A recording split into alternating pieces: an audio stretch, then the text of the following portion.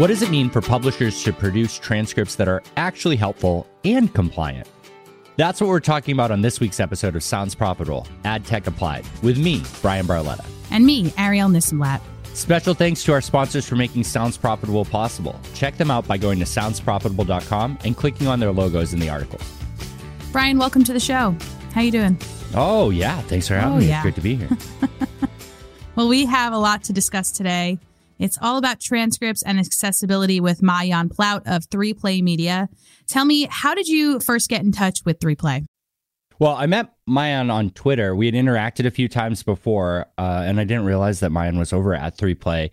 And 3Play actually recently came on as a sponsor of Sounds Profitable, and we were digging into the concept of transcripts and the value there. And I was trying to learn a little bit more from them about how transcripts and all that are handled outside of podcasting. Because I think the truth is that we make a lot of assumptions with podcasting that we're the start and end of what we need to do.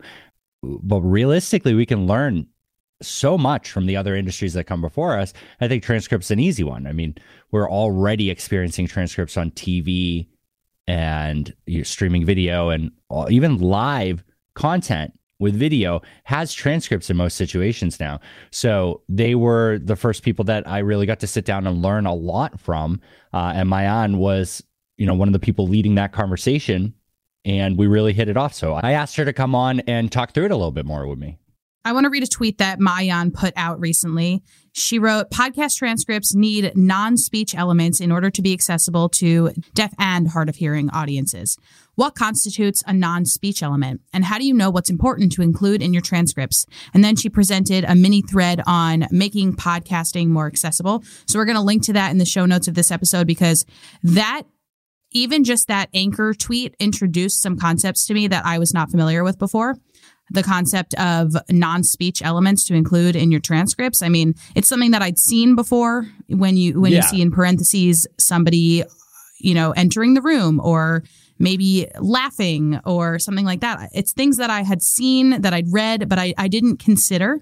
And so I really want folks to be able to experience all of the knowledge that Maayan Plout was able to bring to this conversation, as well as to the Twitter space in aiding in us better understanding this conversation. Yeah, I think she has a very unique perspective that is going to help us open our eyes, because everything that you just talked about, when you're reading a transcript as a separate file that doesn't match up directly with the audio, reading that someone entered the room doesn't necessarily resonate as well, because it's not tracked. It's not displayed by the player in a way that you can read it at the same time that it's happening in time and tempo.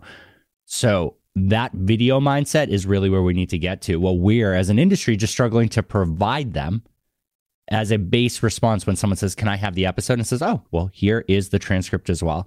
So these people are experts at it. And it was a really great conversation. And I'm excited for all of you to get a chance to listen to it. So transcription is such a big part of video as well as podcasting. And video has probably a longer history with it than podcasting. So when we say transcription, what do we actually mean? So that is an excellent place for us to start, because when I say the word transcripts to podcasters, they usually immediately jump to the process and production piece of things and where transcripts fit into that. And for the most part, what they're talking about is turning audio into words that will help them in the production process, usually the editing process. It takes a long time to listen to a lot of audio. It is easier to scan a lot of words. And these rough transcripts are mainly for people to improve their interview and narrative podcasts. That is a super narrow way to think about transcripts, and actually not the way in which I and a lot of us in the accessibility space are thinking about podcast transcripts. And it's mainly the one where transcripts are a means of podcast consumption for a podcast audience. And that actually has a very, very specific definition and also purpose. So a transcript is the way that deaf and hard of hearing audiences will experience your podcast. And you want them to experience it as fully as a hearing person who's listening to your podcast. And that is more than just getting all of the words that someone is saying down on paper. That's only a portion of what's going on. It also has to include all of those non-speech elements that really aid in somebody's comprehension of the content. all those non-speech elements, that's sound effects, audience reaction, music, the way in which somebody might be saying something, and also who's saying it as well. So speaker identification is actually a really big, important component of an accessible transcript, and that helps with comprehension probably more than anything else. Yeah. The speaker identification thing is really interesting because I have a great surround sound system. Like I really like entertainment stuff, so I put a lot of effort into it. But I also have very young kids, and it feels like nothing's mixed well anyways on TV. So I can either hear the dialogue and wake up my kids with the explosions, or the explosions can be normal volume and I can't hear the dialogue. So I do everything with subtitles now, which has also made going to the movies really uncomfortable for me lately. Super getting off track there, but it feels like a lot of them don't even do speaker identification. Yeah. So within the movie world, this is also one of the reasons I prefer streaming video, and not to mention COVID. Most of my movie media consumption has been at home on a screen, on my own screen with my own controls for 2+ years now. I love subtitles because it makes it very easy for me to know who is speaking and what's going on, which especially when there's a lot of sound, especially when there's a lot of like back and forth really quickly. Every single media producer sort of has like a slightly different standard about like how they want someone identified, whether it's by name or speaker one or whatever. Yeah. And I love that because it really helps me connect the dots. I'm also not deaf or hard of hearing. And if that is the way in which you're experiencing audio, you actually need to know. And it makes a really big difference if somebody is off screen to know who is speaking. And if it's important to know who is speaking off screen, to me, the parallel is pretty clear for podcasting as well. Everybody is off screen. So how are you going to know who's going to say what? There's 2 of us on this podcast right now. Who is saying what? Yeah. No, this is all really exciting because, I mean, I think that everybody listening here does understand the value of making content more accessible for more people. But like when we think about it, like this is about compliance too, right? Like this is about making sure that all of these people can consume all forms of media. And when we think about the quick AI transcriptions, which have a good place, right? There, it is a good starting place. A human can go in and improve it. It can get you some of the way, reduce the manual effort if you need to do that internally, but it's not the end answer because this isn't an SEO tool. This isn't something to copy the output and just slam it on a website. It's not to hope that it can tell which one of us is speaking right now and name that appropriately. We need to do more to make sure that we're following the laws and regulations on this, right? Absolutely. Absolutely. And as someone with a name that is very difficult for a computer system to figure out how do you actually spell Mayan Plout, I would love for a human to actually take a look at that and make sure that when I'm speaking, my name is actually spelled correctly as well. Yeah. Yeah, that's really important. So I touched on it a little bit there. We've had some lawsuits in podcasting about transcription, but I've got to assume that the video industry, like everything that we're dealing with in podcasting, this isn't like net new. And I think the podcast industry struggles constantly from the fact that they believe sometimes like, oh man, it's the first time it's happened. No, we can learn from every industry before us. So we've had lawsuits. They're not quite settled yet. We're not really clear where to go. There's still no standards in podcasting. What can you tell us about what we can learn from the video industry and apply to podcasting today instead of just like expecting that we need to come up with it? Yeah. So there has been a ton of legislation around video broadcast and digital media accessibility, and it's been over the last several decades. And since podcasting is just now seeing it, like we don't know where it's going. But as you said, like we can sort of look back at what's happened so far to know what's going to happen in the future. So there's 2 really big accessibility laws in the United States that apply to just accessibility broadly. And there are sections that talk about audio accessibility. So the Rehabilitation Act of 1973, that one has 2 sections that talk about audio accessibility, Section 504, Section 508. Section 508 is the one that actually talks about federal communication and information technology and the fact that those have to be made accessible. And the most recent refresh of that particular section talks about the guidelines, the WCAG guidelines. I'll get to that in a moment. The Web Content Accessibility Guidelines. And those have specific requirements for audio only things. The second major accessibility law is the Americans with Disabilities Act. It is entirely about just making sure that people can access things. And there's 2 parts that talk about media accessibility. Title 2 is talking about how public entities deal with this. And then Title 3 is very broad. It talks about places of public accommodation. And that also includes private organizations that provide some sort of public thing. So usually it's applied to things like a doctor's office, a library, a hotel, things like that. But it actually becomes really interesting because that can also become something that applies to internet-only businesses. And it's where places like Netflix and Amazon have sort of like fallen under attack about whether or not they need to provide accommodations for their audiences as well. So with Netflix, they were specifically sued around closed captioning and audio description. And in both of those specific cases, the outcome was that they had to have accurate captions for their streaming shows. And they also needed to provide audio description for all of their original content as well. So if we look at a parallel, how might this play out in podcasting? We are providing things in a public arena. We are making sure that things are available to the public. It is open access. People can get it anywhere. We could see a similar thing play out as well. There are two other just like small things that don't have like very immediate parallels for audio, but we see them in the broader media and broadcast space, and they could add audio in the future. The 21st Century Communications and Video Accessibility Act, the CVAA, and then, of course, the FCC, which is about captioning quality standards and broadcast. So there's a ton of precedent for video, especially streaming video. And I would assume that we would see streaming audio following suit as well pretty soon. Now, does that mean that streaming audio, separate from podcasting, does not already adhere to all of this? As far as I know, no, because I don't know that people are paying attention to it in this way. But if it is a podcast from a government organization, if it is a podcast from a higher education institution or a place that provides, I don't know, if they're doing video already and they're providing captions because they've been sued in the past, I would hope that they're also following suit and doing so with podcasting. But they might not have gone as far or as deep as they might need to yet to say, oh, yes, our audio only content also needs to be accessible in this way. Yeah. Interesting. And, you know, in podcasting, I wrote a little bit about how right now some people pass it through the RSS feed. Some people put it in their episode description and link out to somewhere else. There's nobody currently putting it in the ID3 tag, which would allow it to happen in real time. So a player could respond to it and share it. So it's visually there lined up with the content to take into account for dynamic ad insertion.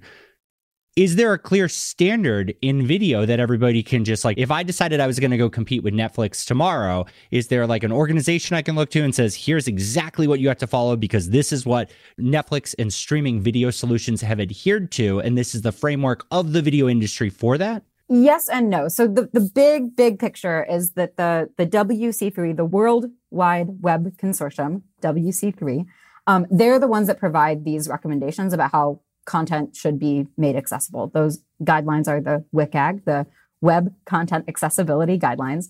And there are 3 levels of compliance that people need to aim for. Number 1, level A, is just considered baseline. Like these are table stakes. And that actually does specifically talk about audio. And that when we talk about audio, I'm specifically going to say for podcasts, that means transcripts, which by definition in the WCAG guidelines, which is redundant because it's Web Content Accessibility Guidelines. Under WCAG, podcasts have to have a text version of speech and the non-speech audio information that's going to be needed to also understand the content completely. Level 2, which is like, if most places are saying that you have to like be WCAG compliant, level 2 is usually what's stated. There's nothing additional there for audio. It's possible we could see it in future guidelines. And then level 3, level AAA, is most comprehensive. It is hard to get to, but places really do need to try and strive for it. That one actually talks specifically about live audio and live events. So if podcasts are thinking about how we might live stream, how we might expand our audiences in other ways, that level 3, the AAA, might actually apply to them as well. So in terms of like who's actually saying like, what is it? Usually what ends up happening is the lawsuits are saying, here's what you need to do in order to be compliant. And they'll cite some of the high level things or the most trusted places that are sort of the places to look to in order to get your stuff up to code. But in terms of who's actually saying like, is it being enforced or not? For the most part, it comes mainly from lawsuits or from civil rights organizations and advocacy groups seeing this is not actually happening and then trying to make it so. So the National Association for the Deaf is actually the one who's bringing some of the newest lawsuits for podcasting, along with obviously some advocates who are like immediately affected by this as well. So it's multi-layered, right? Like there's the people who say how it's supposed to go. There's the people who need to implement it. And if they're not implementing it, people are going to call them on it because they cannot access the content that is intended for everybody. Yeah. I mean, first off, huge bummer that like lawsuits are what's leading adoption here. But if I wanted to adhere to WCAG, like the spec, is it comprehensible for someone without a technical background? Like could a producer of a podcast read through it, get it, and understand exactly what they have to apply? Usually, yes. But for the most part, like the easiest thing to do is just search for audio within all of these guidelines and just make sure that you understand what the specific, like for audio, it means text needs to be written for all audio things and for non-speech elements. And I guess like more broadly here, like the output of it, audio is just a little bit behind on this front, right? Like video, there's lots of streaming players. There are a lot of broadcast entities. There are user-generated platforms like YouTube, Vimeo, etc. What they've done is built sort of like the technical ways in which a transcript then shows up with content. Those are captions. It's a slightly different output file, but there's no immediate parallel for that within the audio space as well. Like to be fully compliant as a podcast player, any app that you might be using should be showing that transcript at the same time as somebody might be listening to the audio. So it's the equal experience thing is not like, let's have a transcript on a website. That to me is sort of like a stopgap solution. Yeah. It really has to be in the place in which the podcast is being consumed. I don't even want to say audio because this is like part of the progression of how we start to also talk about podcasting being for everybody is to move away from the idea that podcast listening is the only way in which this gets done. It is also podcast audiences, podcast consumption. Podcast consumption is more than just listening to audio. It is also reading transcripts. And that's something that we'll get to a place of normalization soon enough, but we're not really there yet either. But it's the right time to say it as we push podcasting into video and other formats. It is what we're telling people in an open framework is that you are a content creator and your primary channel has been audio, but now you're being challenged to explore text and you're being challenged to explore video and see if those channels do work for you. Some of them you're going to need to comply with. Others, like video, might not be what works for you. Like Sounds Profitable doesn't do numbers on video yet. Don't have really the focus to like push that avenue yet, but it's one of those interesting things, right? Not everything works for everyone, but the transcription aspect is really critical. And I think that what's clear here is the WCAG guidelines, like you said, redundant. It's clear. You can start implementing it now. There are partners like 3Play Media that adhere to that can make you compliant immediately. I think that that's kind of crazy that we're not moving forward with that as soon as possible. It's not like someone in podcasting is raising their hand and saying, hey, we'd like to challenge that and make a podcasting unique one, which we shouldn't do because we cannot continue to be a unique silo ignoring the history that's come before us. So adopting that is really smart because here's the truth. Every podcast player can transcribe and make best guesses using AI to figure out what's going on there, but they are definitely not putting a human in front of that. And that transcript is not going to be as accurate or as complete or even usable for the person consuming it. It might put them off completely. The only way for adoption is if the publishers who own very little, remember, the publishers get download stats back. They own their episode. They distribute it to places that they say can call to them for the episode content. The publishers should defend that. That is a translation, a transcription, an interpretation of their content, and allowing anybody else to do that for you and not giving you the rights to edit it. Wild. We need to get ahead of that. And what this means is we need to follow this guideline, implement it as fast as possible, and make sure it comes from the same destination where the file comes from so that we can say to Apple, Spotify, Amazon, and Google, hey, enough of us do this. Please acknowledge it and display it correctly in your app. And then they're the ones that we can sick the lawsuits after. Your future sounds good. Hey, I'm trying. We got to be optimistic on this stuff. And it's definitely really interesting that audio, which predates video, is behind on this. Yeah. When video is leading the charge. Like, we need to get this together. Podcasting is on demand. It doesn't even need to be there at time of launch. Should it? Absolutely. But if you're down to the wire, you're pushing your episode out and you can get it out 24 hours later, you know what? That's a good move today. Probably, like me, should have more bandwidth in your production cycle. Yes. But for daily shows, it can take a little bit more effort. Yeah. And I guess it seems pretty easy to start doing right now, but really what we're talking about is changing workflows to include more people. And that means both what it means to make the podcast, but also what it means for somebody to interact with your show on the other end. Like my 7 years coming up to now in podcasting has always been about, we just want people to love what you've made. And if the only way in which you, a producer, interact with your show is through listening to it, you are not thinking about the 20% of audiences that are probably going to try and interact with it in another way. So one of the ways in which to like start to narrow down, like what are the most important non-speech elements? Of course, speaker identification is one of the most important parts, but all of the different sounds, if they're not important for comprehension, they don't need to be in the transcript. But if they're not important for comprehension, why are they in the show? And if they're in the show to like elicit tone, that is absolutely something to include in a transcript. So I think it actually makes producers more aware if they're starting to think about transcripts, not as it's going to help me edit my show, but like I'm thinking about the transcript as part of the production experience because I want the thing that I'm making at the end to be understood and felt by everybody who wants to interact with my show. Okay, Brian Barletta, I've got takeaways. I hope you do. That's my job, isn't it? All right. So Maayan brought something up at the beginning of the conversation that I want to go back to, which is that when podcasters hear the word transcript, for the most part, they're thinking about how they can use the transcript to aid in the creation process. And I became aware of this tactic when I was at SALT, the audio documentary school in Maine, because if you get hours and hours of tape with somebody, you're going to want an easy way to comb through that. And an easy way to do that is to upload it to a transcription service like Otter or 3Play or Descript or Trint. I could go on all day. And then Control F for the words or the phrases that you know you want to include in that conversation or you want to cut out of the conversation. And then what do? You tailor your voiceover based on the transcript that you have created through this AI process. What Maayan is saying is that transcripts should be transcripts first for the sake of being transcripts for accessibility reasons. And there are certain elements like identifying the active speaker that are not present in the editing version of the transcript.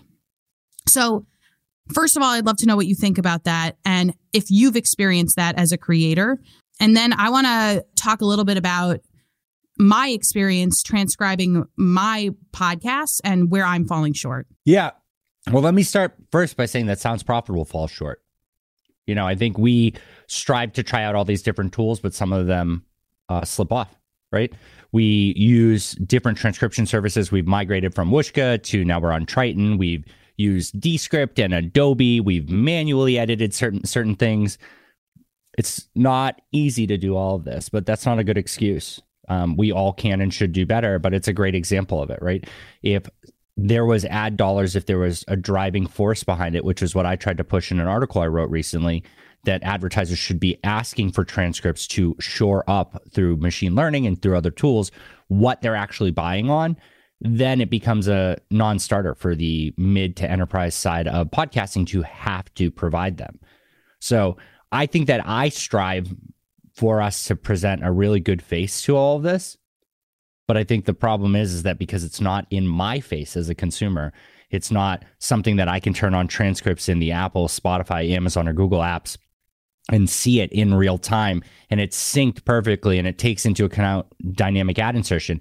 It's easy for me to think that it's not yet part of podcasting. And that's not healthy. That's not right, because this is about accessibility and reach. We're in the second phase of podcasting where the truth is that podcasting needs to be part of what you do. We are content creators. This is our favored channel. This might be our best performing channel. It might be one of the more successful channels as we grow it. But by taking your podcast and making it a transcript, you are now also a writer. You have potential for a website for someone to go to. You have potential for a newsletter.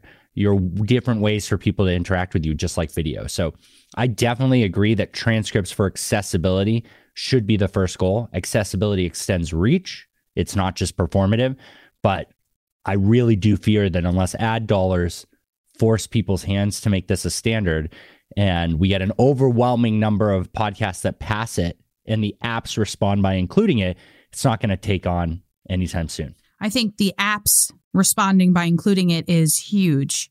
I don't even think most folks can imagine what that might look like, because right now, what do you do when you're listening to a podcast? You hit play, you put your phone in your pocket, or you put it on the other side of the room, and you listen to the show while you're cleaning, while you're cooking, while you're walking around the house or the neighborhood. So what would it mean actually to have a transcript on the phone that you could follow along if you wanted to or if you needed to? I've started putting transcripts on when I watch anything on TV. Me to too. The point where now when I go to a movie theater, my experience is completely jarring. It's very uncomfortable now. The mixing is awful on these things. I can't quite tell what's going on. And I love it. There are little things that I just miss. And when I get to see the transcript and I get to see the captions and the subtitles that explain what's going on, I feel more engaged. I feel more pulled in. I feel like I didn't miss out and I have to read a recap article or listen to a recap podcast afterwards because everything was presented to me, even if I didn't completely notice it. So I think for podcasting, especially for narrative, I'd really like that because there's a lot where I want to go back and listen to it and it still doesn't sink in. Or I'm not clear who's talking. I mean, some of my favorite narrative podcasts, I've struggled to figure out who the speaker was for easily 5 or 10 minutes, sometimes entire episodes, or you're coming back to something and you're not remembering who it is. So I think with the app having an option, I'm not picturing a world where we're going to keep our phone on and read transcripts while we're listening to a podcast. But I think it becomes something that if you know it's there and it's really important, it'll be really powerful. It would also be incredibly powerful to pass clips, make little headliner type videos from all the players. As a consumer. Well, I mean, even the way that I wrote our outline for today's conversation was with the Descript transcript, which of course is not perfect and is not going to be the transcript that we put up word for word on the website, but it really helped me to be able to see which word was being highlighted when. I could read along. It's a fun way to experience listening and reading a podcast. Paul F. Tompkins tweeted this week, "I know I have become a true fan of a podcast when I experience that magical moment. I can now differentiate the host voices." Yeah. So this is something that could be aided by a transcript, and you can become a fan much sooner. Deep cut for Brian, but Okay. Paul F. Tompkins is actually, he was on my first podcast I ever listened to, Thrilling Adventure Hour. No way. Yeah, huge fan of him. Wow. Love that. I want to share a practical tip from Maayan. She says that if you're a publisher who wants to get compliant, but all of these guidelines are long and the legal jargon is confusing, just Control F the word audio and make sure you understand everything there, because WCAG, WCAG, applies to a lot more than just audio. So you're going to want to know what applies to you as a podcast publisher. And how do we practically move towards a world where accessibility is not an afterthought? I really liked Maayan's suggestion of not just calling it podcast listening, because some people are going to consume a podcast in all sorts of ways. And one of those ways might be reading a transcript. They may never even hear the podcast, whether that's because they are hard of hearing or deaf, or because they don't want to. Maybe they just want to read the podcast. Maybe they consume content. Maybe they are stronger readers than they are listeners. I'm the opposite of that. But some people just want to consume a podcast by way of reading, and that should be okay, and that should be accessible to them. I'm right there with you. And we're hitting a point in podcasting where we're going to see people pull pieces of this apart. And what is audio only is going to be incredibly challenged, because we're looking at silos and video solutions pulling people out. We're looking at text options, turning a podcast into a newsletter or a website, all of those things. If you don't acknowledge that you're creating amazing content and make it accessible to wherever your audience is, and you should explore that, then you are going to be left behind. The industry is rapidly going to change in the open nature of podcasting, and the ability for it to lend itself to so many other formats is going to make it easy for someone to slice this pie up and say, well, podcasting shrunk, when really podcasting as its core has spread into so many different things. So transcripts for that reason are fantastic, but for accessibility are killer. I think we need to really do that. And Maayan made it one of my favorite points. She doesn't want a robot trying to write her name out. Yeah, Maayan Plout, even Ariel Nissenblatt. I get some pretty ridiculous AI transcriptions. I've gotten Aryanism Black. I've gotten That's rough. I know. And yeah, you definitely need somebody going through that afterwards and making sure that that is not what's going to be published on a website.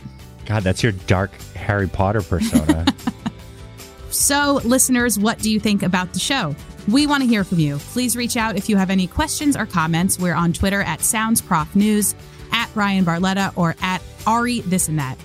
And if you want to send us an email, that's podcast@soundsprofitable.com. This show is recorded with Squadcast, the best place to record studio quality video and audio for content creators.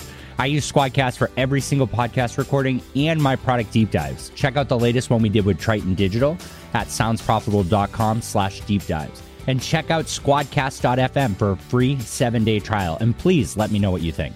Do you want more from Sounds Profitable? Well, you're in luck because we have 2 more podcasts that you can explore. First up is Sounds Profitable, the narrated articles. And next, The Download, our podcast about the business of podcasting. And both of those are available in Spanish. You can find links to them in the episode description. Thank you to Evo Terra and Ian Powell for their help on this episode. And thanks to you for listening to this episode of Sounds Profitable, Ad Tech Applied, with me, Brian Barletta. And me, Ariel Nissenblatt. Until next time. Rad.